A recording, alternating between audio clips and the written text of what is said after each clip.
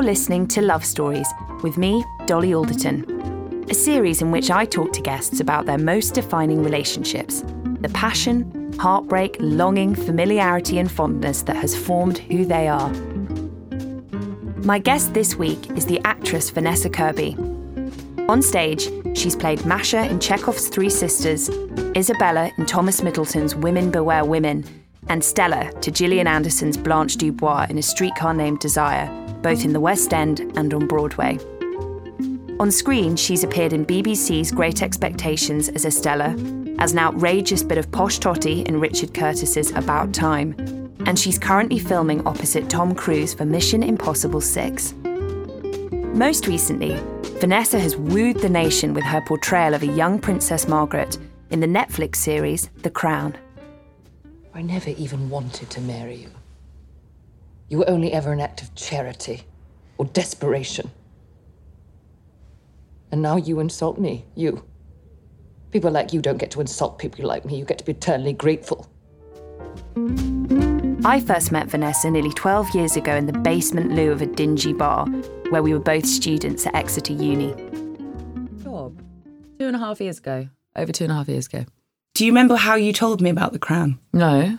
You and I met up for dinner and you arrived with this huge old dusty book that you got from the library of Princess Margaret. And I was like, why are you reading that? And you said, can you keep a secret? And you told me. You obviously, from the get-go, were really immersed in the kind of in that woman and the research for her. How much research did you do? I mean, literally as much as I could because I was so scared about getting it wrong. Plus, I've never played a real person. So I read everything I could possibly find. Tried to watch loads of archive video, and there's not that much. And the archive video is, it's all public. So you don't really see what she's like when she's not on, if you know what I mean. So I had to find like little moments when she was like cutting a ribbon off something and then swearing at someone off on mic, still on mic, but after she thought the camera had stopped. Things like that were really useful. And then also there's this amazing Desert Island Discs, which... I listened to that over the weekend. Did you? Yeah. Because that's your favourite, isn't it? Yeah, I love it. But she's just, she's a real kind of, her ballsiness really comes across in it. Yeah. Roy Plomley seems a little bit fazed by her, I think, in the interview. I can't imagine anyone wouldn't be, if you know what I mean. Yeah. She was such like a force of nature, really. I'm really at the point of letting it go now, because the show's out and we've done all the press and, we're obviously not doing any more and that. And in a way of letting go of her, it's like really reflecting on what a big part of my life she's been now. Yeah. This woman that I knew nothing about and really got to know really intimately, or at least tried. And did it feel, because I often find even when I'm doing something as short term as interviewing a celebrity, for that week that you write it, when you're researching them and you're finding kind of every hidden trace of them online or in books, whatever, it does feel like a bit like a possession. Yeah, that's a good way of describing it, actually. And it's quite because you get to sort of know. Like I was so excited coming back and doing another season because it's the first job I've ever done where I really got to know somebody and then got to grow up with them more. When you do a play, like I've only done one play, Streetcar Named Desire, where we came back after a year and a half, but you're still doing the same bit of that person's life that you've come to somehow try and understand. So to know somebody and then to be able to play with that, I'd have loved to do it forever, really. Really? Just to live somebody else's life for that amount of time like that I just feel so lucky as a human being to have really imagined and then sort of physicalised or realised someone else's life and the difficulties and similarities and... Well, it's funny you should mention similarities. Oh my God, because I'm nothing like her, really, but yeah. No, yeah. I think there's a whiff of Princess Margaret about you. Oh my God, I think there always will be. Because there's a scene in this series that I saw where she comes in from a long day or a party and she throws her shoes on the floor. She's just like, there's a lovable chaos to her that I see in you. Like on Instagram, you posted that brilliant thing that I reposted about her kind of morning schedule. Which, what did it say? It was like... I think she wakes up and for 2 hours she scans through the newspapers and then leaves them scattered all over the floor with the radio on. And then she has a long bath for an hour. I love her accent comes in. She has a long bath for an hour. Then she has a vodka pick-me-up just for fun at midday. And then goes downstairs and has lunch with half a bottle of wine with her mum. It's just like, what is that? And people love that, don't they? What is it about that people love, that quality in somebody? Something I've noticed, particularly with this season of The Crown, is Margaret has become sort of a meme online. What is that? Someone said that to me the other day. I don't actually know, what a meme is. So I'm saying, what is that about that? But also, She's become kind of iconic. I mean, she was to a certain generation anyway, but to a younger generation, something about her symbolises a kind of unapologetic passion. Is it because someone said the other day that she's a relatable royal in a way? I suppose that the royal family they're the last kind of public personas that are really relatively private, and you don't really know the human or the personal behind it. Yeah. Or the flaws. Yeah, exactly. And so you have a sort of like, Margaret's a hot mess, really, isn't she? Yeah. You know, and I think we all sort of identify with snotting over an ex-boyfriend or whatever it is that you see, the sort of personal human qualities of. The one thing that kept coming back was a sort of the dark nights of the soul. I always imagined her had these dark nights of the soul and a kind of existential panic. And I've definitely had existential panic. I think you've talked about it loads, haven't you? It's what is it to be here? Like, what am I? What body am I in? What is this reality we're all living in? And what did you come to make of her after 2.5 years? What was your kind of understanding of her at that time? Because obviously you only presumably knew and researched her for that period of time. Yeah, I didn't go beyond 1964 because I really didn't want to play the end of it, you know? Like when I first got the job, I remember people saying, oh, God, yeah, Margaret, God, what a nightmare and so tragic. And I was like, but, okay, so that was a sort of illusion that people had of her. Yeah. Or perception, rather. And so who was the young girl behind that? And, you know, we knew that she was technically an alcoholic, or at least I was told many times. And she had this kind of hedonistic, slightly nihilistic sort of life at the end. And where was the sort of, where was the child, then the girl that became the adult from that? And that was like my job really, was to try and sort of set up this person and try and understand and to find those key moments in our story anyway, or our narrative, where things shift and where the sort of external meets the internal life of a person. So we always found it really interesting. There was a book called The Little Princesses, which was written by their nanny, who looked after them when they were very young. And the differences between the sisters were always there was a quote saying something like, there were never two sisters less alike. Really? And Margaret was always, as her father said, Margaret's my joy, Elizabeth's my pride. I totally fell in love with her, really. Totally fell in love with her. Especially because she's somebody, and talking about love really, she's the character, of all the characters I played, she's the one that feels things the most deeply, I always felt. Definitely. So the range of feeling, when somebody has a sort of accessibility to her feelings, you know, she doesn't shut any of them down. She either feels, she can feel very, very sort of, she can really go to a dark place or be kind of ecstatically happy, and all the colours in between, all the shades. And it became quite clear when we were doing scenes with Claire in the first season, trying to develop, always sort of using each other as a soundboard for the differences in a sense. And Margaret doesn't have a filter; she's not able to contain what she feels. It always comes out. And I'm pretty similar, I suppose, in a way. I find it quite hard to hide how I feel. Yeah.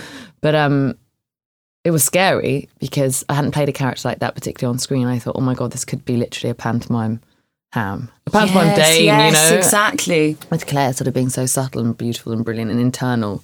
And I really had to trust that was the person that Margaret was. Yeah. It's funny you should say that thing about the feeling deeply, because of all the episodes of The Crown that I've watched, which I obviously adore, but the moment that really moved me was the episode that kind of hones in on, affairs of the heart with Margaret in this series, where an engagement is cancelled in a rather cruel way, and she comes home and she throws herself around her room, and she's drinking, and she's this kind of, she's completely broken. And then what's so clever is in that very same episode is mirrored the exact opposite, where she comes home from this night with the man that will become her husband, and she's kind of dreamlike, and she floats in, and she's got this smile on her face, and she's dancing around. And it was so strange to watch because it reminded me of being a teenager. And I would do that, I would come home in a sort of other dimension if I felt like I'd have this closeness with a new person and nothing could touch me. And as I watched it, I wondered, is this arrested development? Is this a woman that remained sort of adolescent because she was in this kind of very closed off world in many ways? Or is it that she was just a deeply, deeply passionate person who felt things very deeply? I think it's probably a combination of both of them.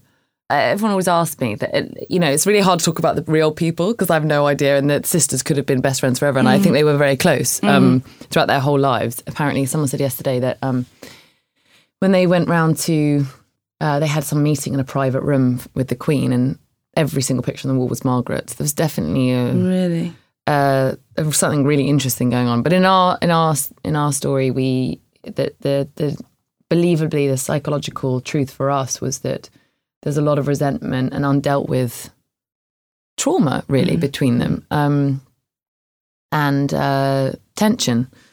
And the thing I always thought when people ask me what's the relationship like between the sisters, the one thing I thought was they didn't have help, It's not like they could sit down with a therapist and talk about their feelings, or even with their mum. I think Peter Morgan, the creator, talked a lot about how this is a family that don't talk about their feelings. Yeah.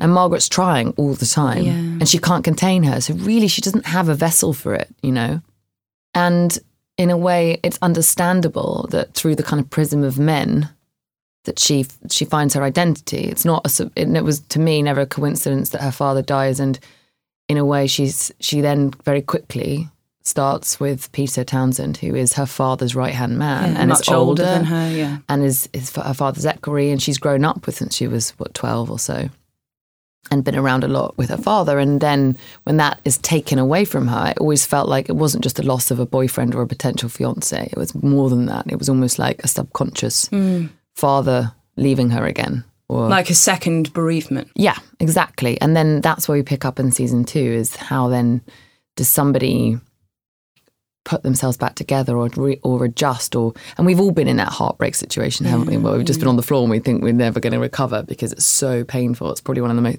the most painful things.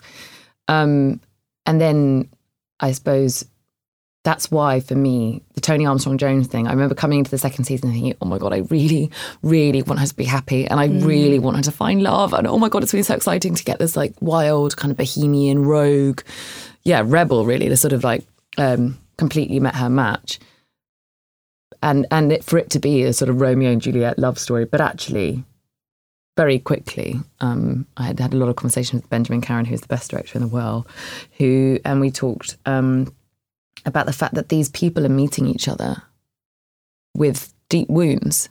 Yes. And you're meeting each other in a place, well, Margaret's still grieving, probably for her father, still sort of unresolved, and is coming from a place of deep pain, really. And so is he, as we see in episode 7 more, in the relationship with his mother. And also, where's the salvation or the rescuing or the, like you said, another dimension? It's like taking you out of, and it's a pain reliever too, in a way. Because in one episode, I just kept thinking, how could you go from feeling so horrific to so ecstatic? And what is that in somebody? And how does love do that? And what is love? And how is what is this version of love for her?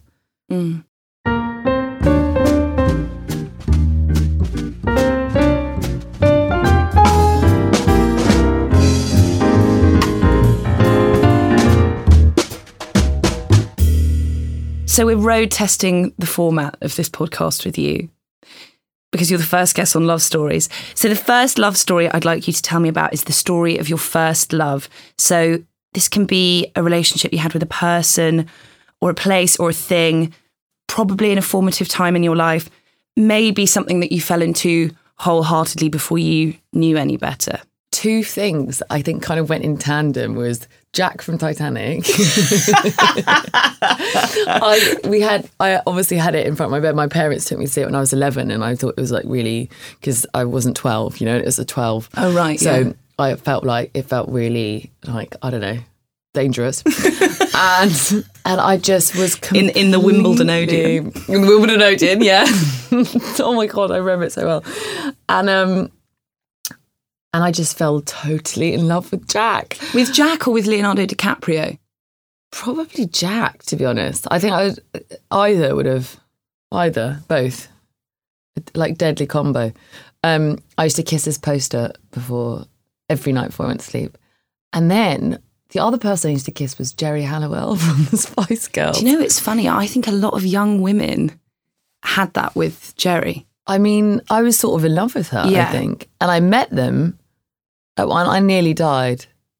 Spice Girls. I remember getting do you remember getting their first album on a little tape? Yeah, putting it on my Walkman.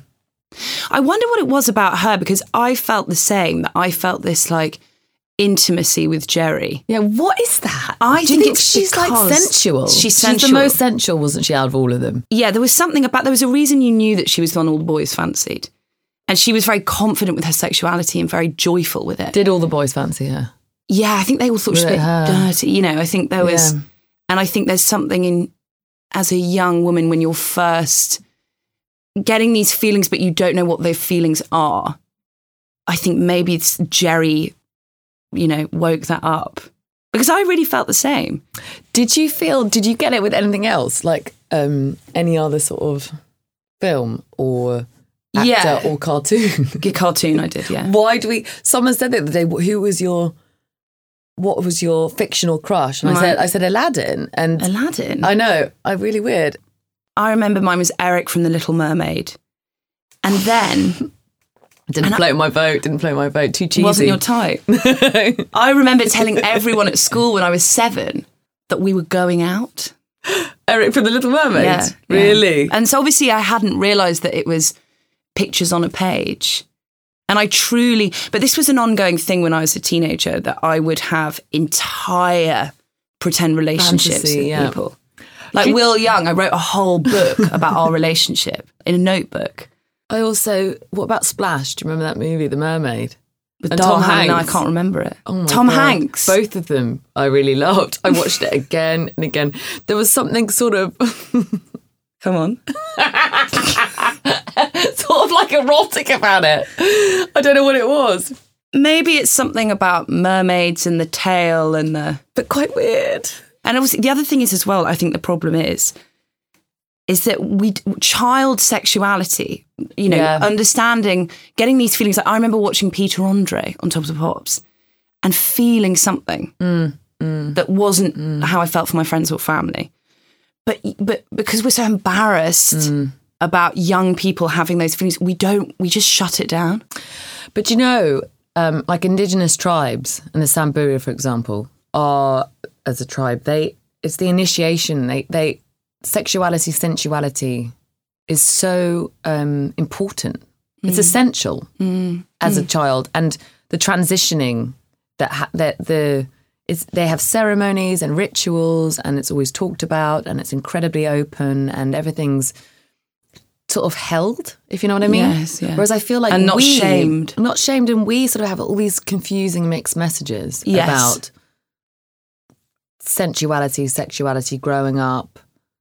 But your parents, correct me if I'm wrong, I always felt that your parents were quite relaxed about sexuality and stuff.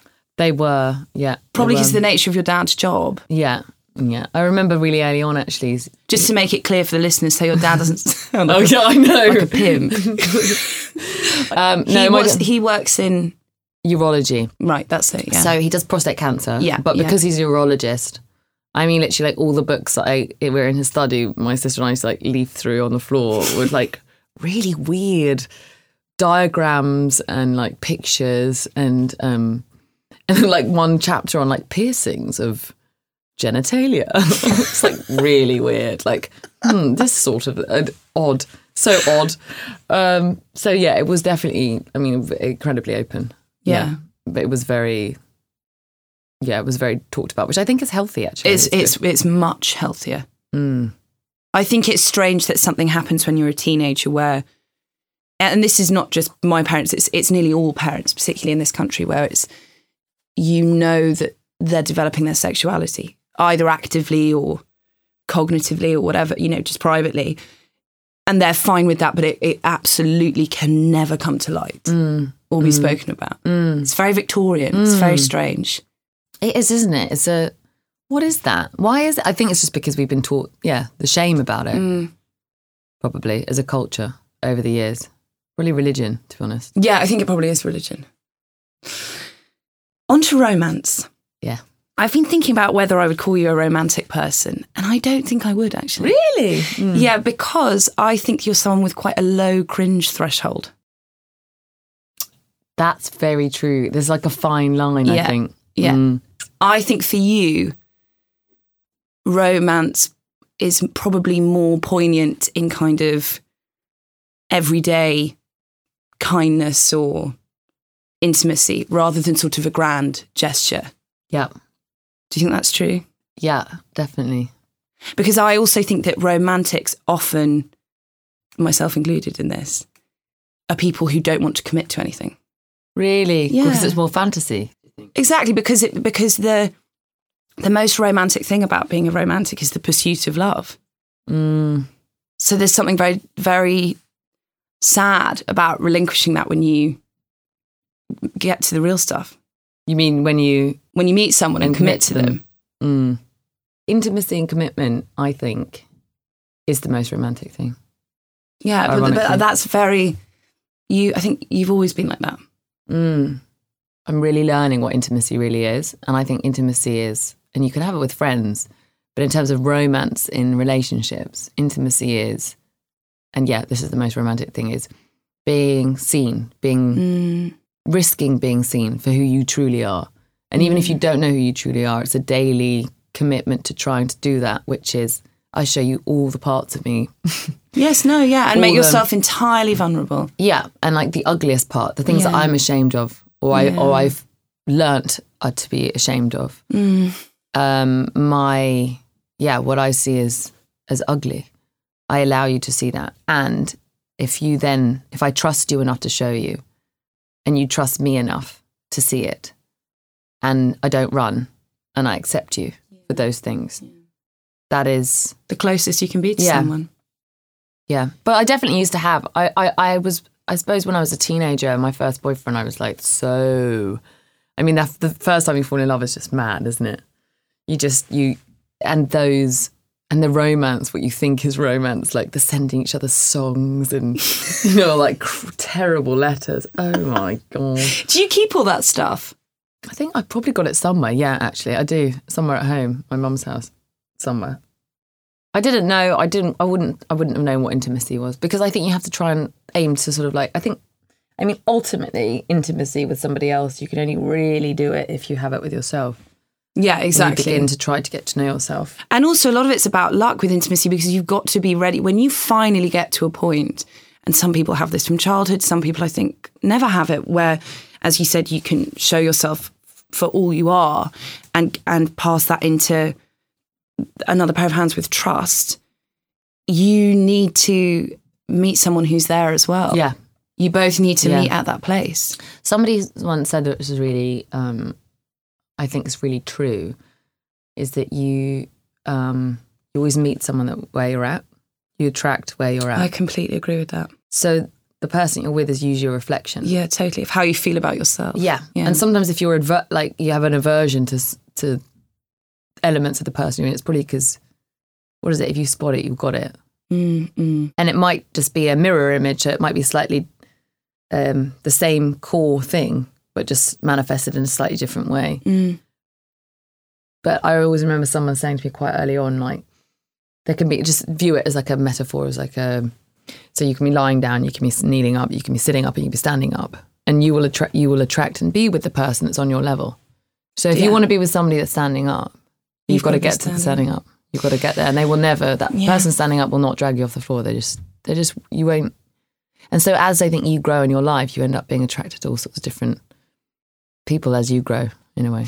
And it's kind of wild to recognise that as you get older, because what you're doing then is relinquishing romantic fantasy and saying, I have quite a big part to play in this. I take responsibility for this, rather than this magic thing is going to descend on me. Totally. And accountability, dolls, that's so true.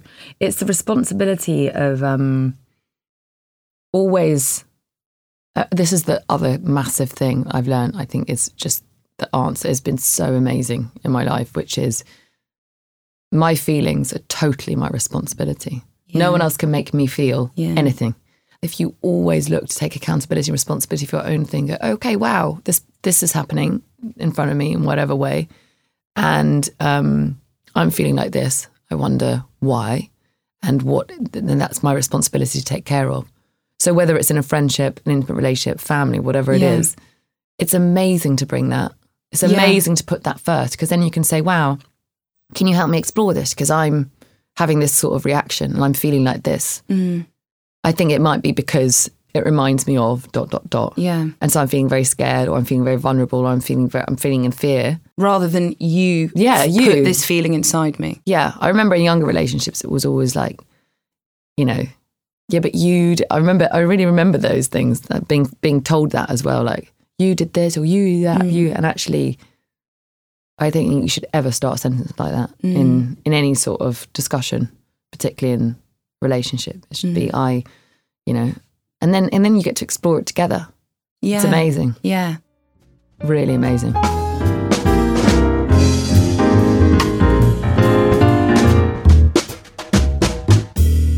I'd like you to tell me a story of unrequited love next. MSN, really. All those boys in MSN. I've got a cousin who's a year older than me, and I was actually really lucky because she sort of taught me everything about love, from a teenage perspective, because she was 1 year older. She was super cool. She had loads of guy mates. I didn't know anybody. I was a massive loser. I have 5 years of my life where I was just like, I actually look at a picture, I'm like, I had to try and accept that little girl, actually, because she's just dweeb. I have to sort of... it is hard, that, because I had the same where I sort of just cancelled that part of my life. I think it's really bad to do that. I've been thinking about that recently. Where it's like, I'm embarrassed by that person. Yeah. Or they don't fit in with who I feel I am now, so I'm just going to sort of scratch that from the record. Do you know why? I think it's because those years are where you're most vulnerable to shame. And then suddenly it becomes about whether you're attractive to men. But there's no support to be able to understand where self-worth aligns with that. Yeah. And I was like, what I see is quite hideous, really. I mean, but I really have to work on accepting that person. Because do you know what I mean? I'm sure we all, all of us would look at a picture of us at 13 and go, oh my God. But I still even do that sometimes with uni, and I'm sure you do, where if someone meets me and I don't remember them and they say, oh, we knew each other at Exeter, I'll immediately go, oh, well, I was a bit of a dick. Yeah. I'll immediately dissociate myself from that person. Yeah, totally. Which is so sad, I think. Yeah, it's sad because in a way you had to accept that the journey to now took all those incarnations of different forms of who you were. And I think it is when it's the accumulation of shame. I think shame is, have you heard that Brené Brown, you must have Power of Vulnerability. Yeah, so basically she talks about shame, doesn't she? There's an amazing audiobook, I think, on Audible. And it's 6 hours of her talking about shame and vulnerability. I think it's amazing. And I think it's so important for women because, no one fancied me or whatever. And, It's so mad for me to think there was a world that no one fancied you. Oh, no one. And that's not victimy poor me. Do you know what I mean? It's just literally, I remember just all my cousins' guy friends who I started to vaguely hang around with bad, flares. Do you remember flares were a thing? Tammy girl. And in the middle partying. Yeah. Did you ever go to Camden Market, Punky Fish? Probably to buy some flares, but not cool enough to hang around. No. So what happened with MSN that was unrequited? I think there was maybe a couple of guys that, I was, because it was the first form of being sort of semi-anonymous. Yeah. They just were really rude to me. I had that. Yeah, it's hard for anyone who's listening. I'm very aware we might have people listening born post 2000. MSN was like an instant messaging thing, which I actually talk about a lot in my first chapter, because I think that taught me a lot about how I presented to boys. Because as you said, it was sort of semi-anonymous. So there was this space where I could decide to sort of be whoever I wanted to be and form these kind of relationships that felt quite intimate, but actually were two strangers kind of performing to each other. Yeah, and especially, it's the first form, isn't it? The first form, apart from like little text message on the Nokia thingy. Yeah, I think it really damaged me, actually, in terms of how I relate to boys. Imagine how, I just think it must be really hard now with all the Instagram stuff. It must be even harder, because at least with MSN it's just like black and white words. I think I remember some of them saying like, oh, fuck off, you're really rank, or something like that to me, or whatever. I can't remember what it was, but I remember being... Oh, it's horrible. Really, it's horrible. Like, and you feel shame because you feel like there's something wrong about you. Like, I'm essentially wrong. Yeah. That's what she says, isn't it? The shame is, instead of I've done something wrong. Which and is then guilt, and then that's when when boys would do that to me. Yeah. That's when I would Princess Margaret it up in my room, throw myself around. Totally. And then go into absolute fantasy about some fantasy man that's going to save you from the feelings of feeling not good enough, I think. Jack from Titanic. Yeah. And then when was your first boyfriend? You were quite young, weren't you? Yeah, 15. So then after, did all that kind of shed slightly when you kind of first met someone? In what? That feeling of sort of deep shame and insecurity? Probably not. I think we all grow up with just burying it and not thinking about it really.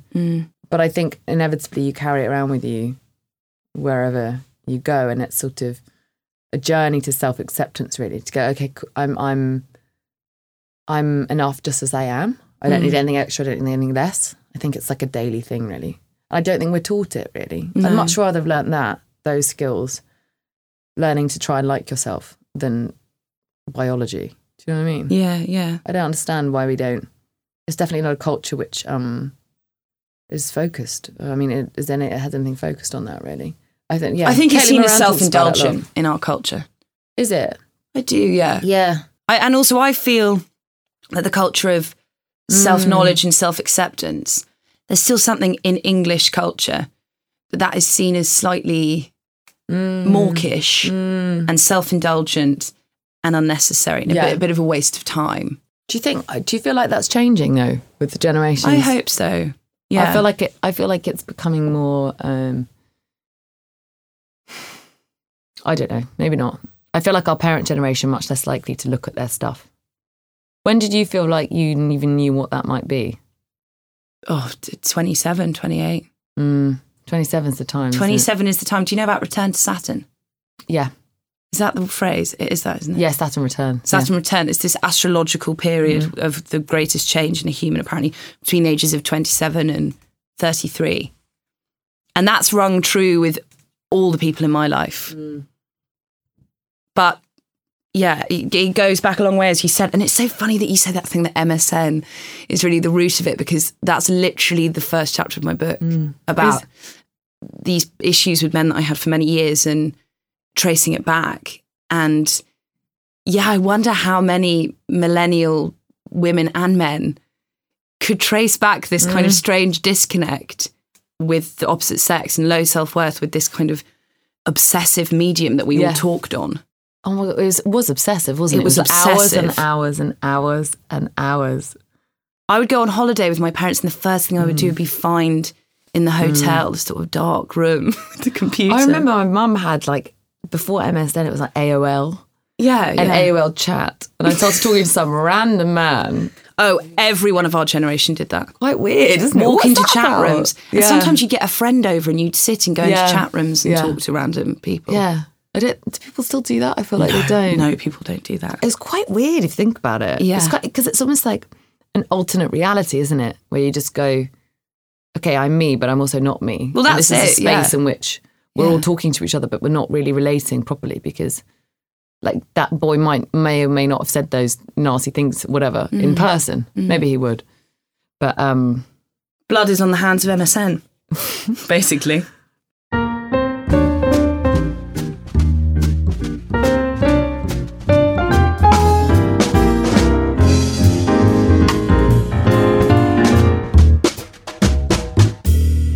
I know you must be really bored of talking about this, but I'm so fascinated by it. So please indulge me for a brief moment about on-screen or on-stage love. Yeah. For me, the idea of being physically close with someone over a period of months with filming or stage, looking into each other's eyes with deep, convincing meaning and saying beautiful things, I would find it very hard not to fall in love with that person. Because you try to, you make it real. Yeah. Is that a challenge? Or is it just so awkward? It's not awkward. It's all about your own boundaries, I guess, really. But I think at uni it happened a few times. Yeah, I remember. Do you? Which one? I can't remember who. Every play, every leading Every man. play, it was like, he's amazing. And then the day you finish, you're like, oofed. No, God, it's not hard, actually. It doesn't, I never generate any real feelings. Right. It's like work, really. Yeah, it's almost like you're a professional actress and I'm not. What about, I was thinking about sex scenes. Have you ever done any sex scenes on screen? Yes, I've done there was one written in The Crown in episode 7 of this season. And again, we never wanted to do anything. We had long discussions about what it should be, and it just became clear that to sort of titillate is not the aim. With Margaret, I was like, no one wants to see royal boob, not really. There was a sex scene between Elizabeth and Philip in the first episode of the first season, and I think they were in South Africa filming. They were like, I just don't think anyone wants to see the Queen having sex. Even though they're these two absolutely gorgeous young actors, holding those characters in your head, it does feel intrusive and strange. There was a scene in the end of episode 10 of the first season where Peter Townsend comes home and they see each other for the first time, and so they're snogging and like undressing a little bit. And then we had an afternoon and there was like a couple of hours. We finished something early and the director was like, maybe we should see them consummate this thing, so it's more painful for them when they're not allowed to carry on. And so everyone was like, okay, nipple covers at ready, and like, we need like a flesh-coloured thong, and And so we sort of sat on the bed, and then it literally was like, he put his hand on mine and cut. It was like, that says it all, really. Don't really need much more than that. It just didn't feel right. It just didn't. And actually, with Margaret and Tony, they were an incredibly sort of sexual couple. I mean, massively, sort of like electrically so. But. And they talk about sexuality. Mm-hmm. And everything I read was that they were just sexually very compatible and everything else. Yeah. But we have the scene sort of in the dark room when they're developing photographs. Oh, it's very sexy, that scene. Well, it's more about, I always feel like it's about energy, isn't it? Totally. Actual, like flesh on flesh type thing. And you don't even touch each other, those characters in that scene. And it felt very electric and passionate. When we did the actual, what was written as a sex scene, I think Peter even wrote lots of different positions. And I was like dreading it coming up. And thank God I got on with Matthew Good so well. He's amazing. We were just both like gripping the makeup chair, and then one would be like, all right, darling, you're ready for this. And then we sort of like, Ben Caron, who is incredible, he just allowed us to have sort of the flat of Tony's thing. And Matt Good found this song, which is actually in the actual scene. Yeah. It's like these violins, I can't remember exactly what it is, some classical thing. Yeah. And he put that on. Ben said, okay, let's just blast that really loud and you guys find it, whatever feels real to you. Yeah. And it became way more about playfulness and vulnerability, and like I'm throwing the shoes at him, and I'm also, Margaret sort of like pushing him away and shoving him, and he's shoving her, because it's not, it doesn't have to be sexual. Graphic. Do you know what I mean? Yeah. It's more about a dynamic between them. I always think that communicates so much more than any sort of like bum shot or something.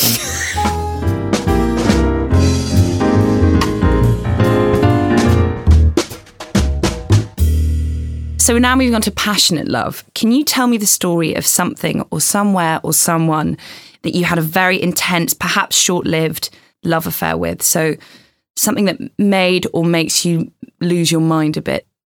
Okay, so one of the things that I'm probably most passionate about in life, embarrassingly, is acting. I say embarrassingly because, I don't know, it's always a bit wanky saying something like that, isn't it? It is such a weird profession if you think about it. Sometimes I have days where I'm like, what am I doing? This is so weird, because you're pretending to be somebody else for what? So other people can also pretend that you're somebody else. But you are your job. It's very weird. Yeah. It's a very weird thing. Yeah. It's very hard to kind of quantify. And it becomes normal because we all accept what acting is. And it also is quite ancient, isn't it? The Greeks and everyone, it's like, everyone loves stories and they love to suspend their disbelief and be taken into a different world, a different sort of, maybe a different understanding of a side of themselves or humanity or whatever it is. Yes, yeah. I always remember it was the place that made me feel happiest, actually, and most alive and most accepted. I remember that was really key. I was quite badly bullied at primary school, and that was a place for me where I really felt I could just be me. Like if I watch videos, I'm like, God, I really am like geeky as hell. But do you feel moved by it when you see that girl now? Yeah, starting to, yeah. Yeah. And I also remember thinking, I managed to get into National Youth Theatre. I think I got turned down a couple of times, and then I got in, and I remember walking in and suddenly being like, oh my God, this is so cool. I'm around loads of people that understand me or are like me. I think there's I'm really, really grateful, and there's definitely a sort of beautiful quality to so many of the actors I've been around, is that they have, I don't know, in my experience, I found them, especially early on in my life, people that are they're incredibly open, because they have to explore lots of parts of themselves, and they have to be willing to be vulnerable and stand up and look like, a complete twat most of the time. I mean, you feel like a twat all the time. Make a fool of yourself is the sort of main quality, I think. I remember when I came round to your room in Halls, you had a picture on your wall of you in Macbeth or something. Oh my God, in a Hamlet. School Yeah, play, Hamlet. I did. And I remember saying to you, because that is quite a geeky thing to do. And you didn't exude that. You were the girl that all the boys fancied, and you were very cool. And it was such an insight into who you were kind of pre-uni when I saw that on your wall. And you said to me, that was the moment when I knew I wanted to be an actor. So it's really important for me that I hold that moment close to me. It's so funny because I really didn't think anyone fancied me. That's so funny that that's your There was perception. a photo of you in a bikini on Facebook that was passed around like it was a Hollyoaks calendar. That's really weird. That's so weird. By who? By actually who? By all those awful men at Exeter. Terrible. But yeah, so I remember at that point thinking, this obviously is something you are very serious about. And to have that passion and that knowledge of mission so early is quite rare, I think. I think I remember it really clearly. I think I've always been a terrible singer, and I auditioned I thought that might be your unrequited love. singing. Yeah. You know, I'm just, have you heard me sing? You've told me you're terrible, but you've said that for some reason you still in your head think that you might be good one day. And I sound a bit like Macy Gray, actually. Being pushed to do it. Yeah. Which is kind of peculiar and alarming. But anyway, it's also not very good.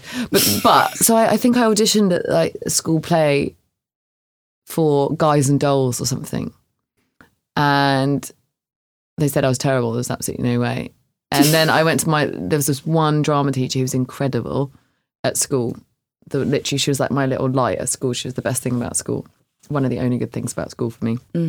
And I said, can we do Hamlet? And she sort of blinked at me and was like, yeah, okay. And so, how old were you then? 15.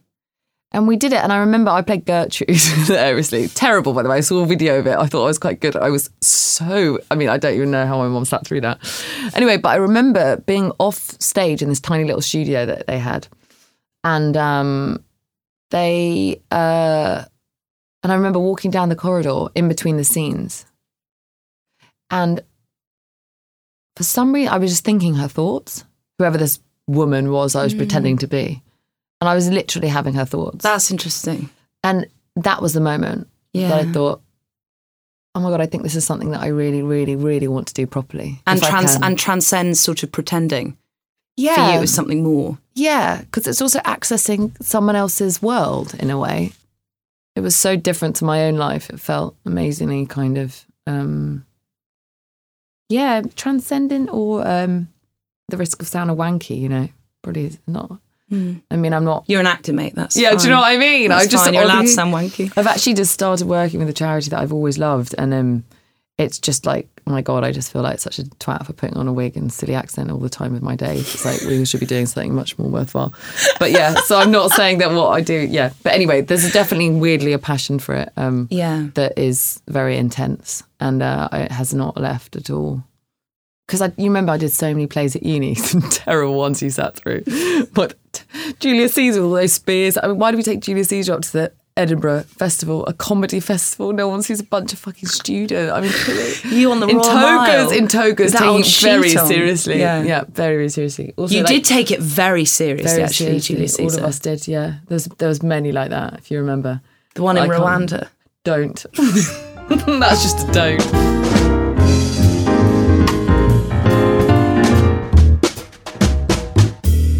I want to move on to talking about kind of lessons in love. What's the overriding lesson that you've learned about love as you've got older? That you first, above all else, have to show love to yourself. What you show to yourself is only what you can give to others. And also, the other thing someone said the other day was, your life is not about you, which I thought was really interesting. How so? What did you read from that? Your life should be about other people. But that's completely contradictory to what I've just said, isn't it? No, I think that's interesting. I think it's interesting because something that I think there are two opposing theories of happiness. And I think one of them is a more traditional kind of American therapy, which is first you must love yourself, and then how you love others is a reflection of how you feel about yourself and how you treat yourself, and that, you know, you must find completion within internally, and then everything else is extra. And then there's another school of thought, which is you learn love for yourself by showing love to others. I think it's like with everything in life, a duality. Yeah. That both things are true at the same time. Yeah. And I think you have to work with both of them in opposition together.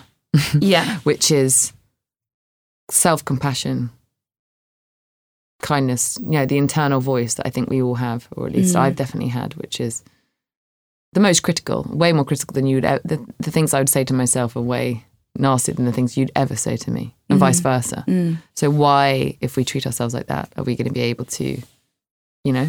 I think it's getting in tune with that voice and learning to be kinder to self, I think is really crucial. And therefore beginning to like yourself, accept yourself as you are without needing anything more or less. But the other thing that I heard the other day was whatever you want more of, give to somebody else. So if you want more, if you're feeling lonely, find someone else who's lonely and make them. And try. Well, that's exactly it. And that's something that I've realised more and more as I get older. And often on my podcast on the High Low, we'll have people, young women writing, who feel very lost, you know, where I was in my early mid-20s, saying that they feel like there's no sort of meaning in their life, and they keep trying these different things to make them feel fulfilled or happy, and it's not there. And a part of me wants to say, spend more time on your own and do all this journey of self-discovery. But more and more, what I advise is go and connect, go and help, volunteer. Yeah. Go talk to the loneliest person at the party, as you said. Go speak to people on the fringes. Go make connections, because I think that somehow has been lost or underrated in our world of self-improvement. Of not only how useful that is for you to do that in the world, but how good it will make you feel and how much it will help you love yourself. It's service, really, isn't it? How can I serve? And that's why your life is not about you is a great line, because if you want to do more acting, help someone else act. Yes, exactly. And you can only get what you give away. Same principle. But I think it is those two things, because I think they go side by side, those two things. It's a balance. But you're right, isn't it? It's the freedom from the bondage of self. Bondage of self is lonely.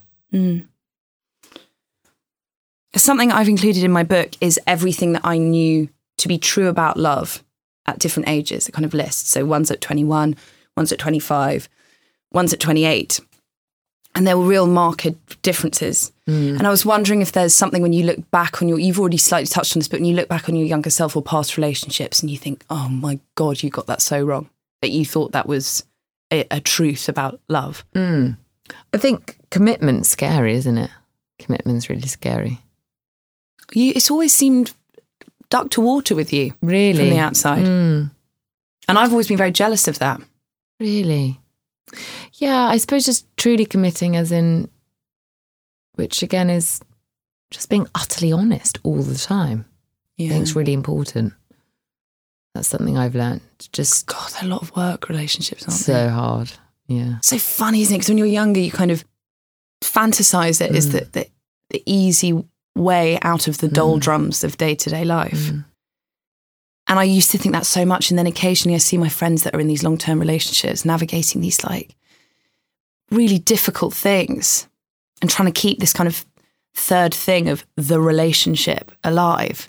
Oh, it's also as well the importance we place on relationships and the difference between being single and a relationship. It's all experience. It's all part of the same journey in a way. I think it's really cool to still be single because it means that the relationship, when it comes in the time, whenever that is, it's in a way, it's already there. Do you see what I'm saying?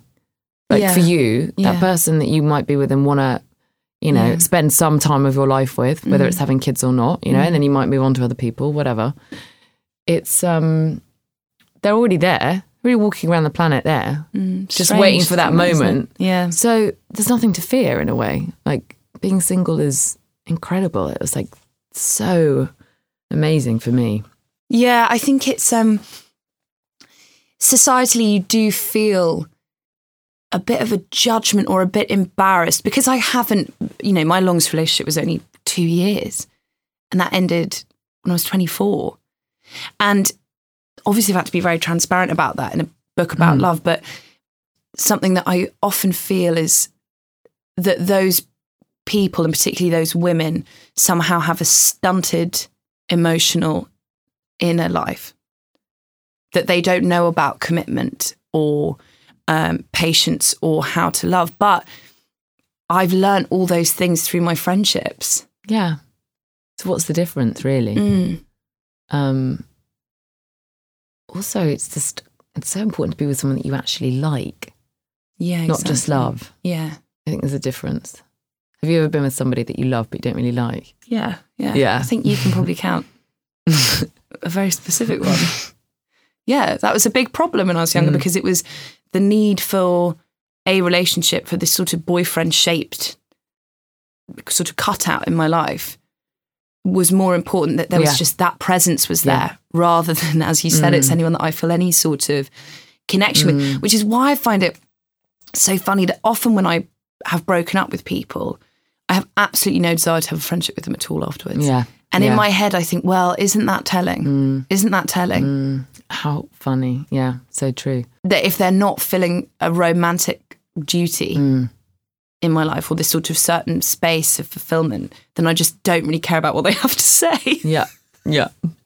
And also the, again, it's a sort of like internal, external dynamic, which to think in order to make your insides feel good, you have to accumulate things on the outside, which includes a relationship. Nothing you accumulate, you get, whether it's a thing, a material possession, a relationship, praise, reassurance, whatever it is, it only has to come from inside you. We come into the world with nothing, we leave with nothing, and it's just a complete illusion that in order to be happy, we need to get things, which includes some of the external things about relationships, if it's not the sort of soulful inside qualities of those of intimacy, which isn't always easy. I can only say the following sentence to you because probably out of all our friends, you're the only one more mad and hippie-ish than I am.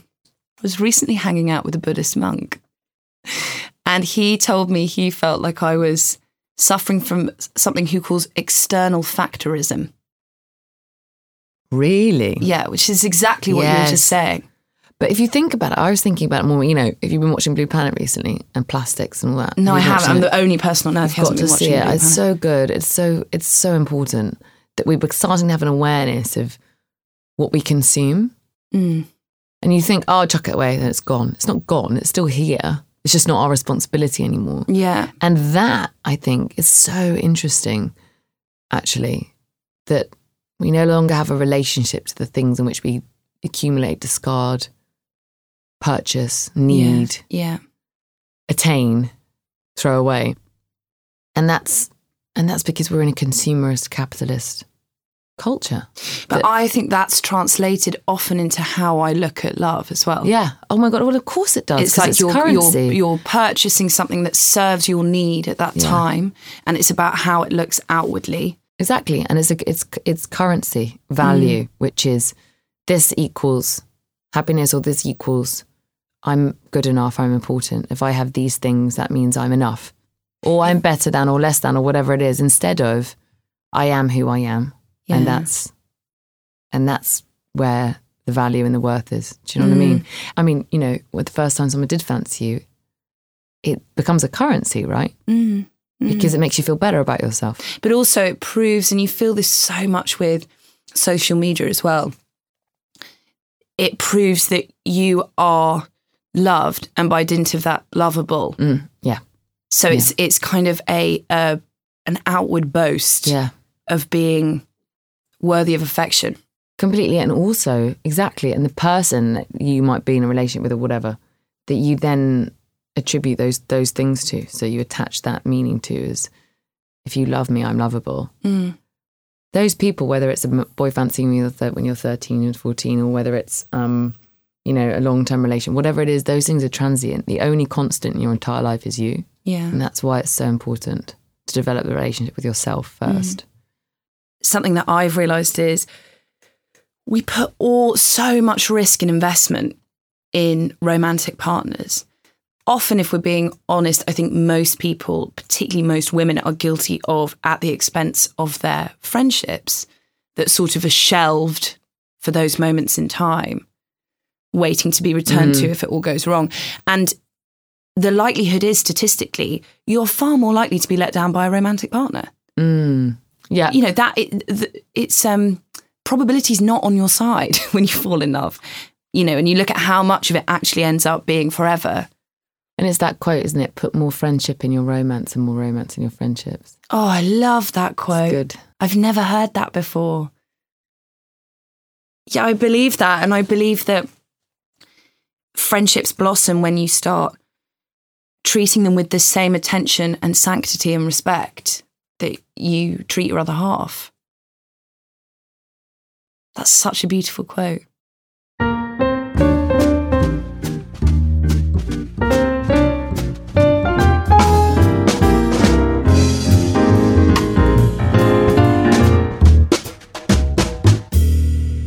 Finally, I want you to tell me a story of your everlasting love.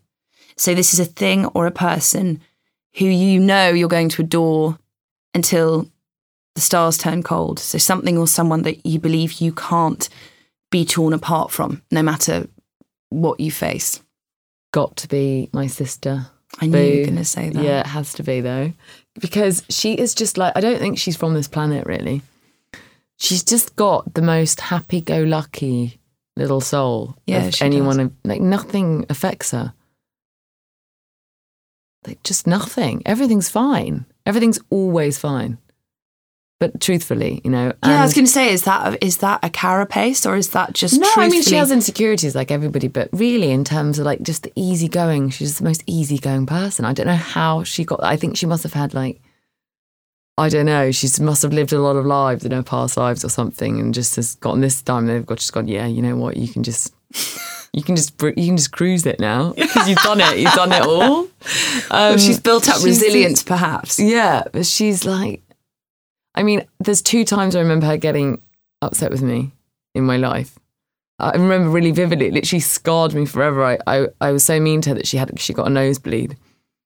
And I've never forgiven myself for that. So I want to do that publicly. How old were you? Apologise.